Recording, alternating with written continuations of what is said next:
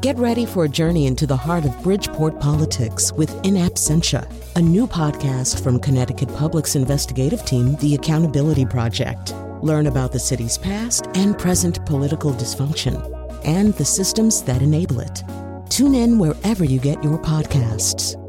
Funding provided by Francisco L. Borges and the Melville Charitable Trust. Doctor, thank you for seeing me on such short notice. Well, as Carson would say on Downton Abbey, "It is an honor to be of service, milady." That's so weird that you would say that. The reason I'm here is because I've never seen Downton Abbey. I know. Lady Mary is such a right? I don't think you heard me, Doctor. My problem is that I've never seen the show. I work in public broadcasting. I'm surrounded by fans of the show, but I don't know anything about it, including who this lady... Are you even listening to me, Doctor? Kind of. The way you talk isn't very interesting to me. Could you say it more like the Dowager Countess? Of course it would happen to a foreigner. No Englishman would dream of dying in someone else's house. You see, this is exactly why I feel left out a lot of the time. Let me ask you this. Do you feel anything like Mr. Bates when Anna won't tell him what Green did to her? Is it too much to ask that you treat me as a real person instead of channeling all my issues through some stupid period costume drama soap opera? You know who you sound like? Who? My dad. He's always putting me down for how much I love Downton. He mocks me. Well, maybe you should ask O'Brien and Thomas, your soap opera friends, why you don't have more patience. As if I would ever be friends with Thomas and O'Brien. They're evil. But Edith, sad, wonderful, complicated Edith, I understand her. Even with a baby, I could really see making a life with her, if she would have me. But my father thinks it's all a big joke. Damn you, Daddy! Damn you, Daddy! And you definitely offer mental health services to other people. Well, as the Dowager Countess says... Okay, that's all. We are not a good fit. That's what Lady Mary told. I gotta run, but today on the show, those of you who do love Downton Abbey will enjoy our visit with Elizabeth McGovern. Later, the amazing indie group Winterpills offers up a studio concert. And now he has a small role as Daisy's sister, Colin McEnroe.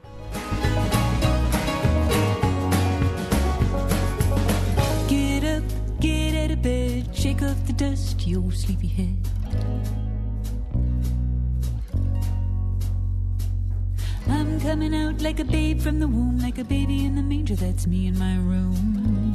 Wake up, wake up. Bring it on, bring the day, bring the night. I'm ready for the fun, I'm ready for the fight. They all think they know you, they don't know a thing. Everybody's got a song to sing. A song to sing. That, of course, is the music of Sadie and the Hotheads. Sadie and the Hotheads are, of course, coming to Hartford on Sunday night at Infinity Hall, the beautiful new Infinity Hall. I'm a big Sadie and the Hotheads fan. I was just crazy to get anybody from the band on the show today. And it turns out there's somebody in the band who I guess is well known for other things. I had not been aware of that. So Elizabeth McGovern is joining us right now. She is the lead singer for Sadie and the Hotheads. Tell us about the band, first of all. Tell us how long you've been together. We have been loosely a band since 2007 when we made our first CD. I say loosely because it's a kind of a stop-start affair, and especially in the first couple of years of our existence, because we all have other jobs and you know how that is. But in the last 2 years, we've really cohesed, I think, because we've gotten so many more performing opportunities and we've done 2 more albums. So it's really gathering momentum in the recent past. But we've known each other for a really long time. With the first CD that we made was at the bass player Ron's house, and he was living with his mom and dad, and she would make us lunch, and now he's a grown-up bass player with 3 kids, and you know, our lives have really changed a lot, and we've known each other for a really long time.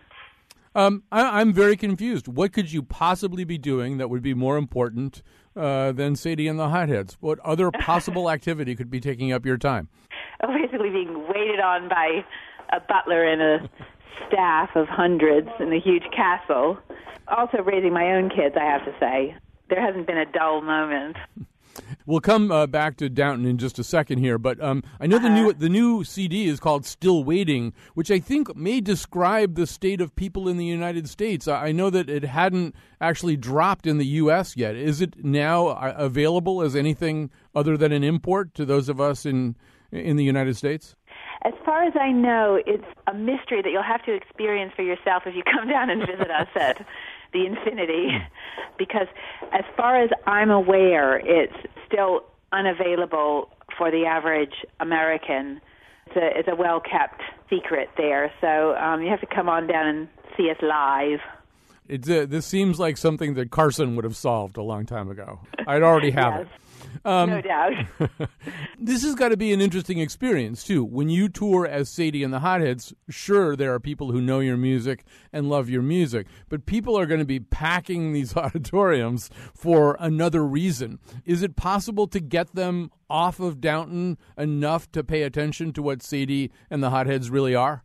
Well, that's the interesting conundrum, and I think it is possible. It takes a little while. I mean, when we first toured the UK, there was a lot of people sitting in the audience with their Downton Abbey books that they wanted to be signed, with a very puzzled look on their face when we came out and started to play our music.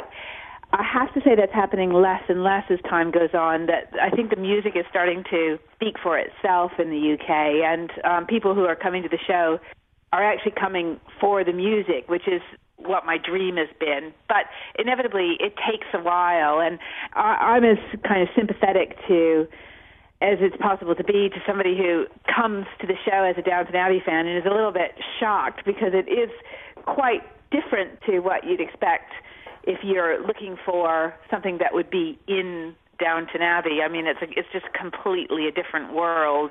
But generally, we do bring people around, and by the end of the show, they all seem to have a smile on their face. So I think it just takes time, you know, for people to either to come to the music or not, as the case may be. But for the music to establish itself as an identity separate to the show, because, of course, that's the kind of initial thing that gives us the profile to start with in people's minds. We should say you're no dilettante when it comes to music. You were grabbed out of Juilliard to do Ordinary People, right? You were working in music and studying music when you became an actress. No.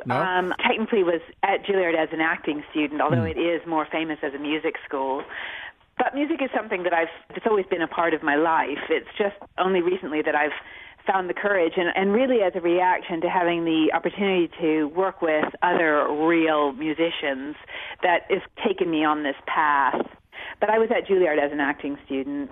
We should also say, and I had only a few years ago, understood that the Christmas music competition that we see in the movie Love Actually for the number one Christmas song of Britain is a real thing. I thought it was just part of the plot of the movie, but this is, in fact, something that happens every year, and you guys are going after that prize, right?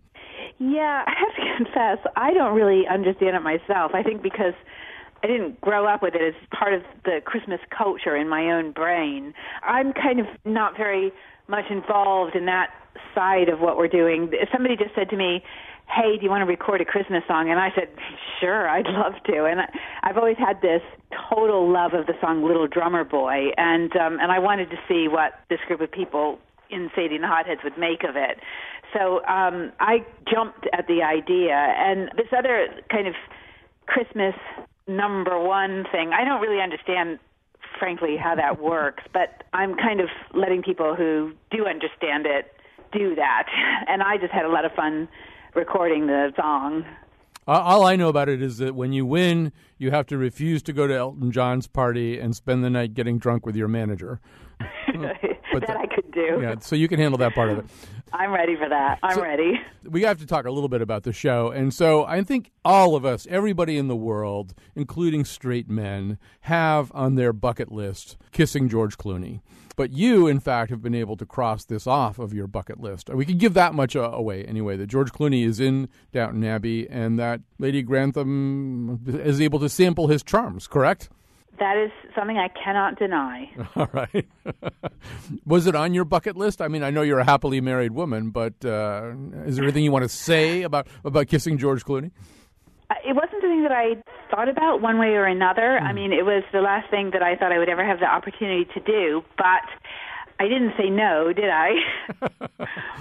No, and we'll let all of the rest of that rest in the viewers' imaginations. Now, I know a little bit about what's going to happen this year, but I think there are a lot of people who don't want to know what's going to happen. And so I'm not going to bring up the specifics of the plot line that involves your character. But I think we can say, anyway, that she gets to act out a little bit more. I mean, she's sort of always been the good person, the peacemaker. Sometimes she's been the victim of somebody else's depredations. So this year, I think we can say, anyway, she gets to go in a different direction. Is that fair? Yeah, I would. The way I would describe it is you kind of get to know who she is a little bit this year, which was, needless to say, a lot of fun for me. You kind of see colors to Cora that has hitherto been, she's kept very quiet about in terms of her own interests and enthusiasms and passions. And so that was fun for me. Because Lord Grantham, he doesn't ask her enough questions about her enthusiasms and her passions. Exactly. Well, that's always a big mistake for a husband. We won't say anything more about that. I do want to ask you, my sense of this, I mean, I work here in public radio. There's a public TV station in the building. This is like being one of the Beatles at this point. I mean, did you have any idea? You couldn't possibly have had any idea that this TV series, when you signed on, was going to be what it is. And it must feel like these days being one of the Beatles in terms of the amount of, I mean, the ardor, the passion that fans of the show seem to have. Tell us what that's like. Most of the time, I don't experience it that way, but every now and then I have to confess there have been moments where it has felt a bit like whatever it must have felt like to have been Ringo's star. And one of those moments was a point when the whole cast was gathered together in New York early on, just as the series was starting to take off. And we all went to see Matthew, a.k.a. Dan, the actor who plays him, in a play in New York. And we almost took over half the theater because we were the entire cast of Downton Abbey upstairs and downstairs in New York for a couple of days of press. And the feeling that we had as we walked into this theater, which was probably filled with Downton Abbey fans anyway, to see Dan and his show, was truly heady. And that was one moment where I thought, oh my God, what have I got myself into? This is unbelievable. So that was shocking because, I mean, it was, for me, just like any other job you do, which, you know, you try to do the best you can, and most of them come and go, and that's the end of it. And why this one has really connected in the way it has is anybody's guess. I just don't know. One thing that is clear, I think, when I read about the show and even listening to you talk right now, you know, there's an old saying about sports teams that don't get along that, you know, there are 25 players and 25 cabs. Everybody goes their separate ways when they're not playing. I get the sense the Downton Abbey cast, you hang out, right? You guys are friends. Michelle Dockery, I think, has even sung with Sadie and the Hotheads. There seems to be a lot of esprit de corps on the cast of this show. Yeah, there really is. It just happens to be an incredibly nice, very professional group of people. Also, you know, it's very bonding to go through so many years of something that has impacted all our lives. It's undeniable, and that kind of is something you can only share with somebody who is kind of experiencing it with you. I think it sometimes fractures casts when they're in that kind of situation, but in the case of the Downton Abbey cast, I really do feel like it's pulled us closer together. It's really nice, and it's nice to show up at work and just feel a kind of sense of trust and respect and a comfort with your co-workers. I really do appreciate that. It's nice. Elizabeth McGovern, one more question, because I know your time is short and you've been generous to give us the time today. I want to remind people, Sadie and the Hotheads will be performing at the beautiful new Infinity Hall in Hartford. You're going to love this venue, by the way. It's fabulous. Oh, I know. People have said. I can't wait. Yeah, it's really great. So one last question, and this may be my own weirdness as opposed to a common phenomenon, but I don't usually feel this about actors, but, you know, I saw you in Ordinary People right when it came out, and I feel like I've just watched your career.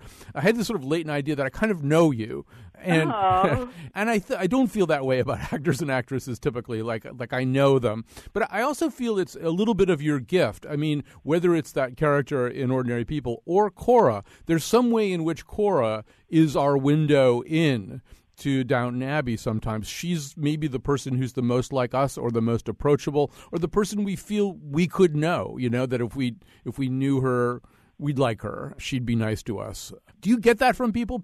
Am I just one weird guy? No, I can't tell what a nice thing to say.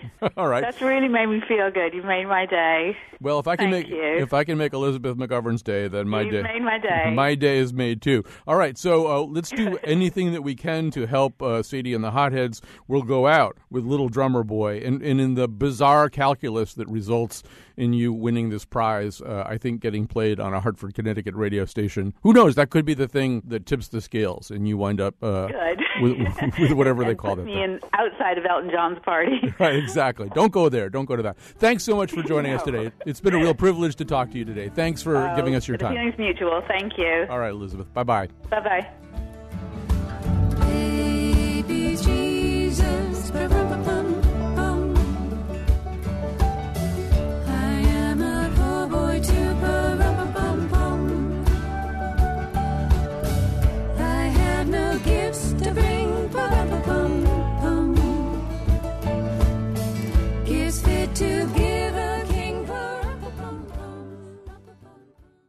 Well, we hope you enjoyed Elizabeth McGovern, and now we're shifting our musical focus. We have the Winterpills with us. Do you know how long this show has taken to set up? Patrick Scahill was our producer when we first tried to get Winterpills to come on the show. So that was a long. We could have booked Lennon and McCartney in the amount of time that this has taken. But part of it was we wanted to wait for a new CD to drop, a new release to drop, and that has happened. So they're in here. Actually, we have 40% of the band here, right? 40% of the band? 2/5? My math is bad, but Yeah. it's about right. About 40% of the band is here. We have Philip Price and Flora Reed here. And it's appropriate that you're here because the new release, Echolalia, as I understand it anyway, is really kind of a project more heavily focused on the two of you, right? This is a CD of covers that you guys have done. Yes, quite Correct. so. We did it, just the two of us in our home studio. First of all, it's a really great CD, and so it's good that we waited for it Thanks. because that would have been very bitter thing indeed if we waited all this time and then I didn't like the CD. But I really do like it. And Impossible. It reminds me, among projects of this kind, a little bit of Sean Colvin's CoverGirl CD, just in the real nice curation and selection of songs. These are, I guess, from some of your favorite songwriters. You want to talk a little bit about who you covered and how you decided that? We split it up between the two of us. I think that the assignment was kind of like, you pick 6 and I'll pick 6. And I don't really have any say over what she picks and vice versa. So if she sings half the songs and I sing the other half. But a bit of a loose criteria picking the songs, but certainly songs, not just songs that we liked, because we love all kinds of music. And you also end up playing a lot of covers songs in one's just your life, just playing them to yourself or at gatherings or occasionally concerts. But the criteria is that they had to be transformed somewhat. We had to assume some ownership, some kind of a different agency in the song when we got it. So that also meant that some songs we picked didn't quite make the cut because we were like, In at least one case, and they're going to play a couple of the songs live here in studio, but I'm also going to play a couple of cuts from the CD because there's some really interesting production that was done here. In one case, if I have this right, you're basically doing covering a song by an artist that the artist has never done. Right? The Beck song that you do. Let's hear a little bit of that Beck song, actually.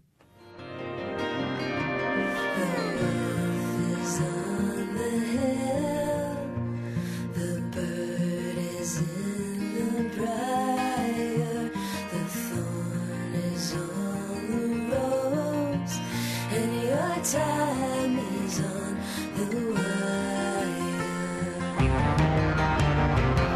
Those days of grave concern have turned themselves to silence while winter fires burn.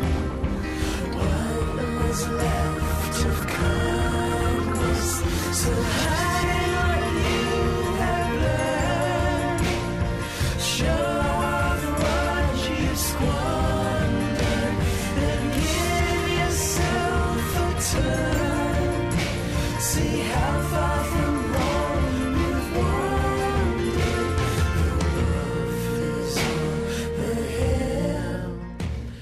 Do I have it right? That's from the project he did where he just did the sheet music, basically, That's right. Yeah, a song reader project. Yeah. So we were asked by NPR to pick a song, or I guess they gave us a few choices. They were doing an interview with Beck, and they wanted to be able to play the music to the listeners and then have Beck respond to what he heard. So we were lucky enough to get chosen. So no pressure, right? Yeah. No pressure at all. Mr. Beck will be listening and commenting on your performance of his song. Should I dig it out? I mean, we could probably find it. He did comment He favorably. He liked it. Yeah. Yes, he did. We did a tiny change to the melody. He seemed to like it. That's good. It would have been, very dispiriting if he kind of did like an Elvis Costello on Linda Ronstadt kind of thing. I think he was open about the whole project enough to where anything was probably good, but in his book. And, you said you didn't just pick songs you like or songwriters that you like. Although just when I first got the CD, I just looked on the cover and I saw Sharon Van Etten and Nick Drake and Jules Shear. Those are all three songwriters. I had the first Jules and the Polar Bears LP on vinyl. Oh, really? So those are all songwriters that I really like. Is there kind of a common thread among a lot of these songwriters, just something about them that you could describe that is a common thread that makes you like them? It's probably kind of unconscious on my part, but I'm drawn to a certain kind of melodic structure or a certain lyrical opacity, I guess, because I like to do that myself, which is why I'd be drawn to like Cry Baby Cry, which is one of Lennon's weirder songs and also one he didn't even like or rejected himself. He disclaimed ownership, I think. So I'm like, that's the one I like. The Beatles song that the Beatles hated, that's the song that you got. When you say lyrical opacity, you mean you really don't like to absolutely know what the song is about? Yeah, I like there to be a degree of abstraction, even if you're doing like a straight ahead love song or some kind of narrative song or storytelling. What about you, Flora? What makes a songwriter? What makes you like a songwriter? Yeah, I think that's that thing that Philip referred to is a little less important to me, though I do appreciate that type of writing. You also chose Lisa Germano, though. Yeah, but that song, it's it's more about the emotion. I'd say the Sharon Van Etten song and the Lisa Germano song, they just make me feel a certain way. And of course that has to do with the lyrics, but maybe it's more so the melody and what certain notes I have to sing that just bring me into the song and make me feel a certain way about it. Yes. Well, I wanted to do it. You made the mistake of mentioning the Sharon Van Etten song, so rather than have that be an abstraction, let's hear a live Winterpills in-studio performance of that. Yeah, let's do it.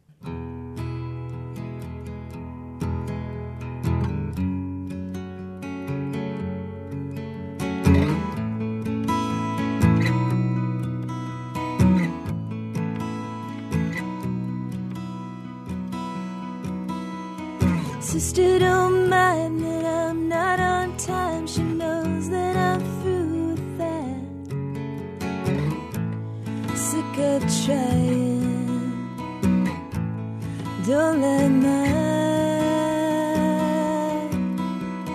Mama's still alive and Daddy's still alive. I know that I'm here like that. I'm like mine, true and kind. Call me your side and I will now be, and I will be fine with that. Don't leave me now, you might love me back. Distance is fine, I know you can't carry nothing as big like that. You don't see me now, I don't see you back. Ooh, one day I'll be fine with that. Ooh, one day I'll be fine with that. Ooh, one day I'll be fine with that. Don't leave me now, do you love me back?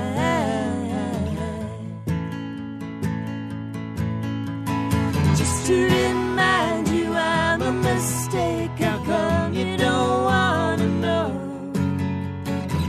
You don't wanna see, you don't wanna show.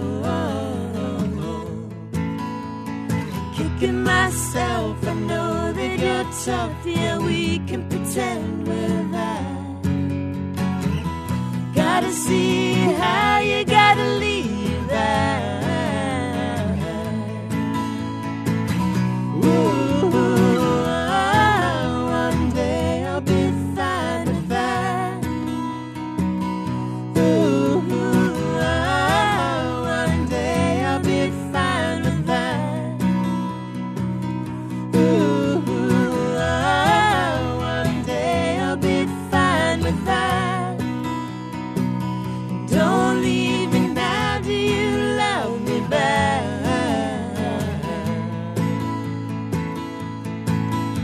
Snow is outside, but I'm by your fire. I feel all the love you bring. You gotta see how we can see this out. Summer in mind, spring by your side. You see all the love we'll keep. Gotta see that we couldn't be there.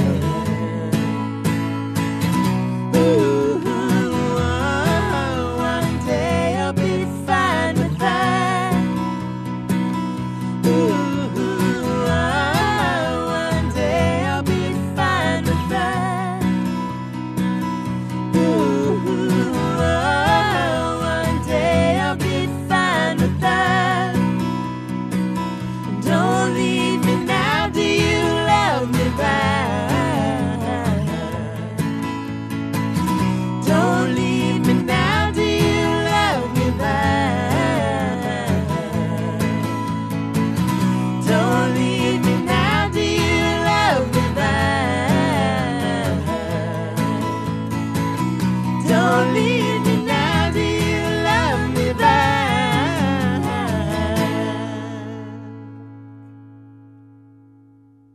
One Day by Sharon Van Etten. There should be a lot of applause going on here, but I'm the only person sitting in the studio. And if I do it, it'll sound sarcastic, if one person claps. So that won't be good.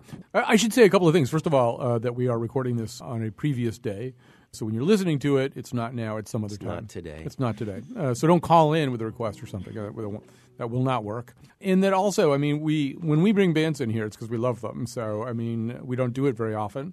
And when you've heard, if you listen to the show a lot, Jill Sobule, Mike Doty, McLeod Hedero, the Punch Brothers, we bring bands in because we love them. And so we did fall in love with Winterpills and really wanted to have them on. So we're very excited that they're here at the time of the release of Echolalia, this album of covers. I want to actually play another one of the songs from the CD just because I think also some of the choices you made about production were really interesting. So we're going to play the Nick Drake song right now, which is called Time of No Reply. I think at the top of the song you do some really interesting things, really different from how Nick Drake would do something. And as you said at the beginning, transformation was one of the sort of deal makers or breakers for this thing. Could you transform the song in an interesting way? So let's play some of Time of No Reply.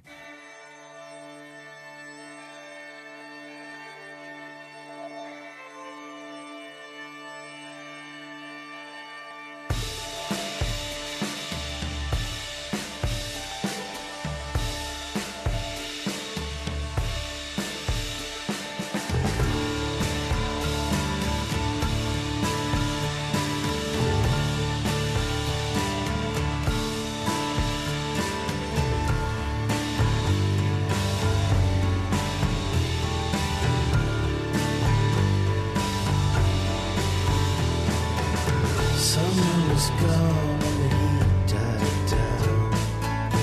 Autumn reached for her golden crown. I looked behind as I heard a sigh. This was the time of no reply. We're talking to Winterpills right now, specifically Flora Reed and Philip Price. So I'm about to make. Keep in mind, I really don't know anything about music. I pretend I know. I'm a total poser about music. But I think I hear two things at the beginning of the song. One of them is basically the drums and overall sound of Tomorrow Never Knows from Revolver. And then the bass from Turn, Turn, Turn by the Byrds. Because it's boom, boom, boom, boom. It's that descending bass line. And first of all, you can now tell me I'm completely wrong. You didn't do that at all. That wasn't. No one's wrong. That's what you say to people when they're wrong. You know? There's no doubt I was kind of thinking of Tomorrow Never Knows to some degree, just because but honestly, I used that whole like a kind of a looped drum pattern with clanging cymbals. I use it a lot on my own demo making, just when I don't know what the drummer's going to end up doing, so I'll just. But I did really like that sound for this, and the Birds thing, I did not catch that. It's a good one. Good one. mean, but it makes sense to me now. Make sense, yeah. Definitely, I did want to kind of achieve some kind of psychedelic punk rock thing, with clanging guitars and stuff. I have to give a bit of a shout out to this relatively unknown band from Southern California called Daisy House, who I was listening to a lot when I started recording this. And they are a very throwback band.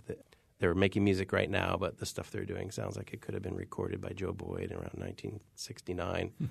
And I was listening to a bunch of them, and I thought, I think they got under my skin a bit, and I ended up doing this kind of psychedelic, twangy. There's layers of sitars and stuff in there as well.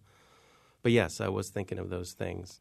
But to that point, too, I mean, I think great songwriting and great production also have a kind of timeless, to the point of Daisy House, have a kind of timeless quality. When I listen to Revolver, I often do it in the company of Steve Metcalf, who writes about music for us at WAPR.org. And Metcalf will inevitably turn to me and say, look, if that was released tomorrow, if Tomorrow Never Knows was released tomorrow, or He Said, or whatever that song is called, if that was released tomorrow by some indie band or something, I mean, you wouldn't think, wow, that sounds really throwback. You'd think that sounds pretty much the way music sounds right now. I mean, it doesn't sound like it's located in a time. Well, that probably means those two songs gave birth to about 1 million other songs. I'll tell you the other thing. I should say a couple of things about the Winterpills, which one of them is that I have two of their songs. The biggest tribute that I can give to anybody, although I know, Philip, you had a slightly different interpretation of this, is that when I'm going to sleep, I have to hear like the music I like the most, so I'll drift off into very pleasant dreams. And so there's two Winterpills songs on the playlist that is playing every night when I fall asleep. And I have another playlist that's called Sounds Like Simon and Garfunkel, because you were saying the thing about how those two Beatles songs spawned a generation, spawned 1,000 other songs. I feel as though Simon and Garfunkel are kind of like that too, that there's so much sound that I hear these days that's really good songwriting that sounds like either Simon and Garfunkel or Paul Simon, but more Simon and Garfunkel. Mm-hmm. And I wondered if you thought about any Simon and Garfunkel songs for Echolalia.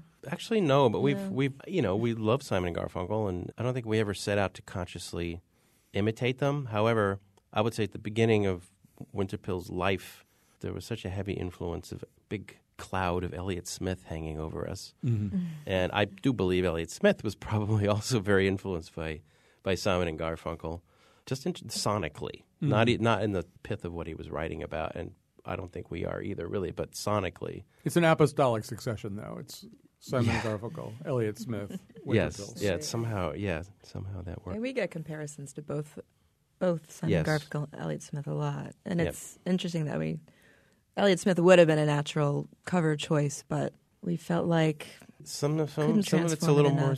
I don't know. It's kind of sacred. He has such a voice. Like I have not heard any covers of Elliott Smith songs that I'm like, boy, that really needed to happen. I'm like, just go back to the original. You won't say anything, but specific. I do think some songwriters write in a way that's a little more universal. It's like you can take it away and other people can play it and it gets transformed again. Other people are like, there's no one else who can kind of do that. Kind of feel that way about Elliott Smith, although he would probably disagree with me. All right, we're going to take a little break here. So we'll go out with something from the CD. So we did the Nick Drake. So you pick. What cut you want to play going into this break here? Sure. Yeah, the Mark Mulcahy song. All right. So let's hear a little bit of A World Away from this one by Mark Mulcahy. Love in suspension, a world away from this one.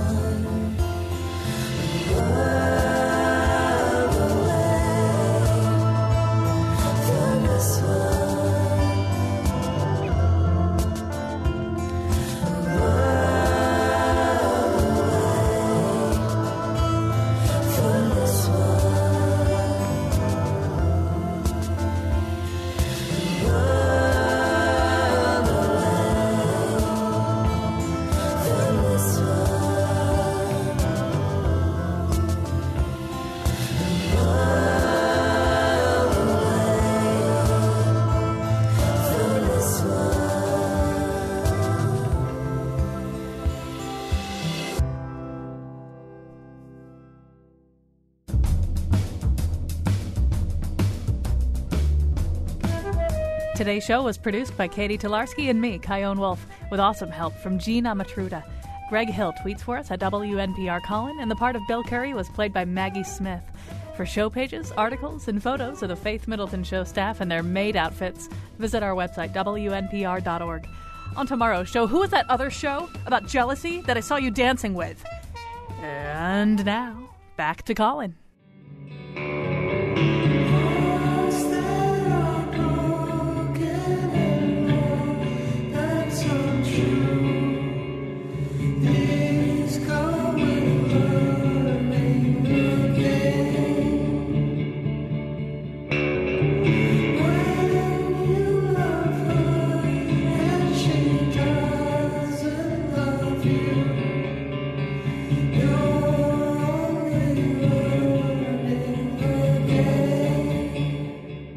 That's Learning the Game. That's the Buddy Holly song on Echolalia by Winterpills. We should say something about the fact, I don't think I've said so far, that you guys are from Northampton, part of... I mean, I feel like there's this rich, nourishing Northampton music scene where all the people I listen to know everybody else. And actually, I wrote this long, somewhat controversial magazine article back in the 90s about the Neilts. So I know that your drummer, Dave Hauer, was in the Neilts for a while. Is it sort of that way in Northampton? Everybody kind of knows everybody? And Definitely. Yeah. Very incestuous musical scene. Ancestral and incestuous.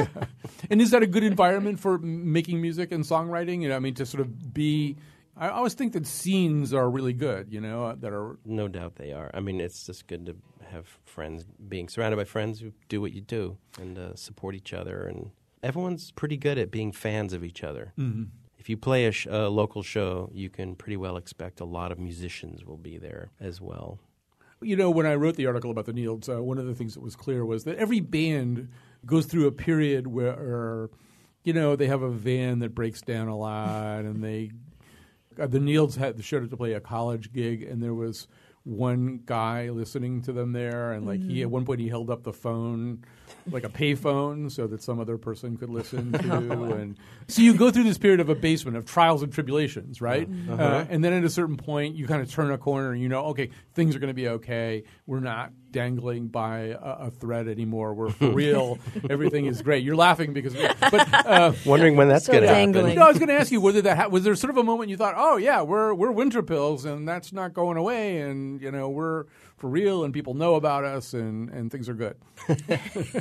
I would say one turns that corner many times, and then you end up back at square one. Right. I mean, we're celebrating the 10th anniversary of our first album next year. So we will have. That's certainly a huge landmark. But we're still, you know, retooling and figuring out different ways to tour and keep it going. After our last album, All My Lovely Goners, which was 2012, the band kind of went a bit fallow for a little while there. There was also a lot of jobs and babies and things that were kind of getting in the way, and we really could not go out on the road much. And that is actually one of the reasons we ended up doing Echolalia, is to kind of bridge the gap to where we are now. There's a lot of new material, and there's we have a new bass player, and things are shifting in the band toward a lot more activity, I hope. And we've been through it a bunch of times where you turn a corner and you feel like, oh, now we're at this level, and then you kind of go back to a level, and then you bump up a little bit, and then I just don't know. It's a hell of a business. What can you say? Well, you did mention new material, and then you subconsciously started to finger your guitar, which means you want to play some new material. Shall I introduce this song? This is a new song. I am not able to introduce this song. So. It's going to be on the next album, which actually is going to come kind of hot on the heels of this one. We're in the middle of recording it right now. It's called Freeze Your Light.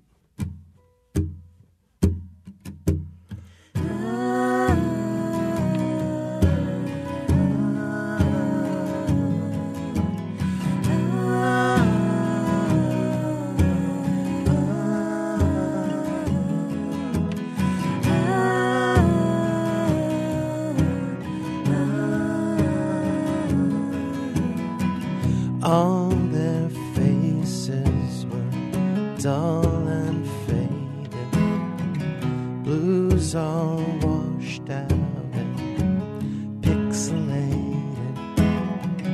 There's no proof they were serenaded, but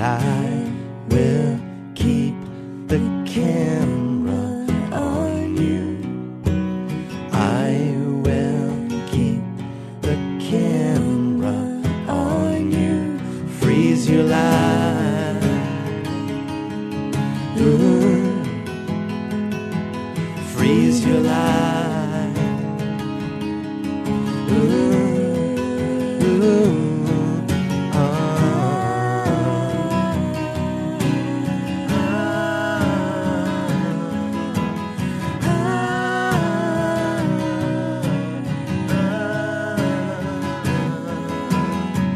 Dreamed he dragged from his starlight motel a cardboard box with a broken handle, filled with lenses and Roman candles, and I will keep the camera on you.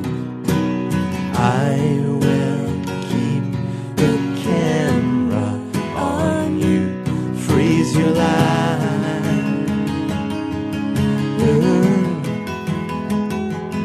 Freeze your life.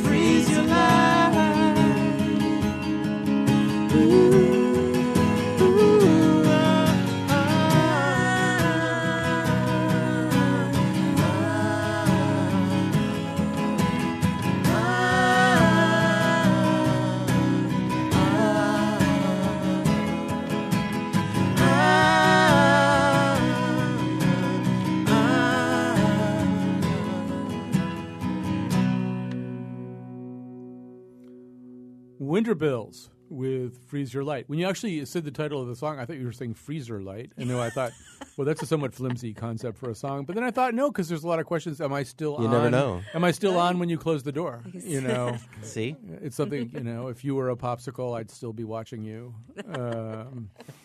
Actually, I have a song called Freezer Light that's coming out on my new CD, which is also dropping very soon. Right on.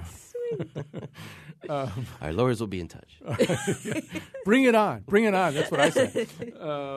We should say something about the fact that, I mean, there may be people listening right now who are thinking, well, these Winterpills, they're great.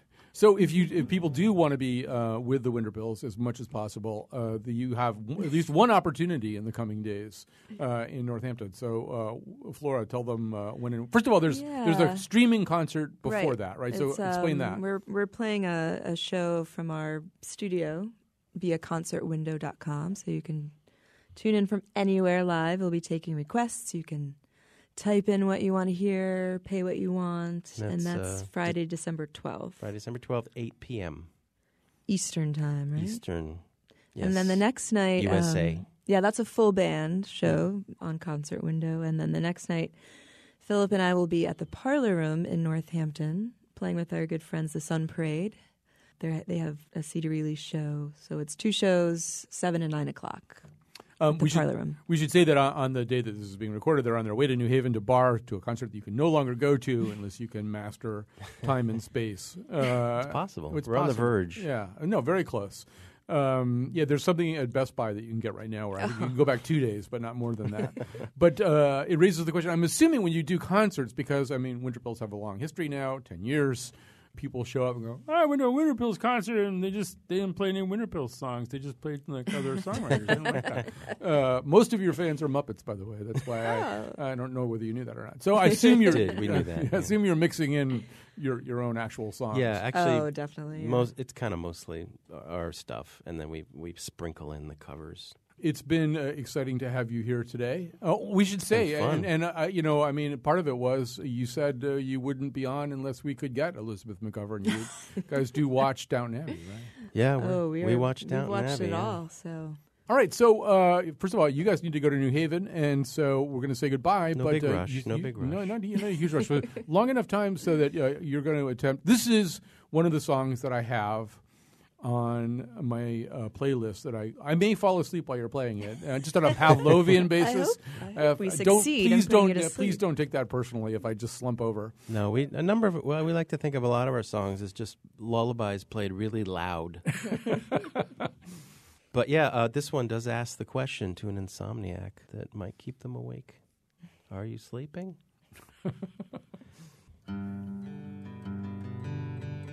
We'll edit this because I got a tune. Should we just do like a verse chorus of it? Yeah, just whatever. We're just going to kind of get out on it. All right. Okay, here we go.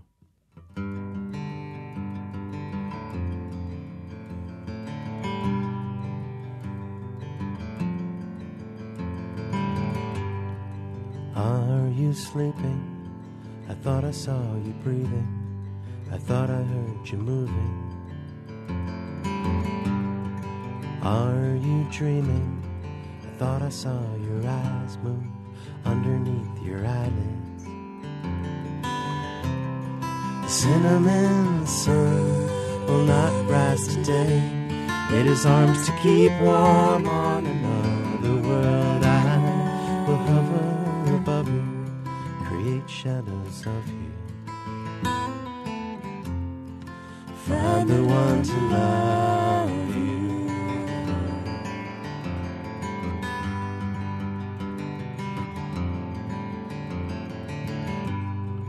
Were you walking, looking back and talking, trying to keep from falling? Were you looking through the broken ceiling, trying to move your legs inside the dream? The cardamom moon will not rise tonight. It is tides to pull down on another world. I will hover above you, create shadows of you. Find the one to love you.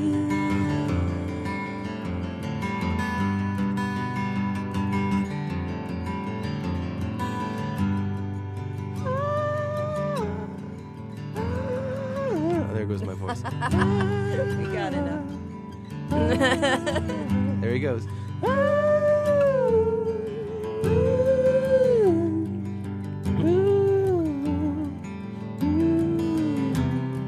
The lithium stars will not shine tonight.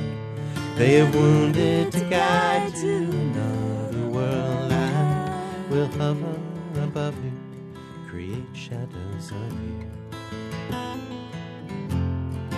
Find the one to love you. Find the one to love you. Find the one to love you. Find the one to love you.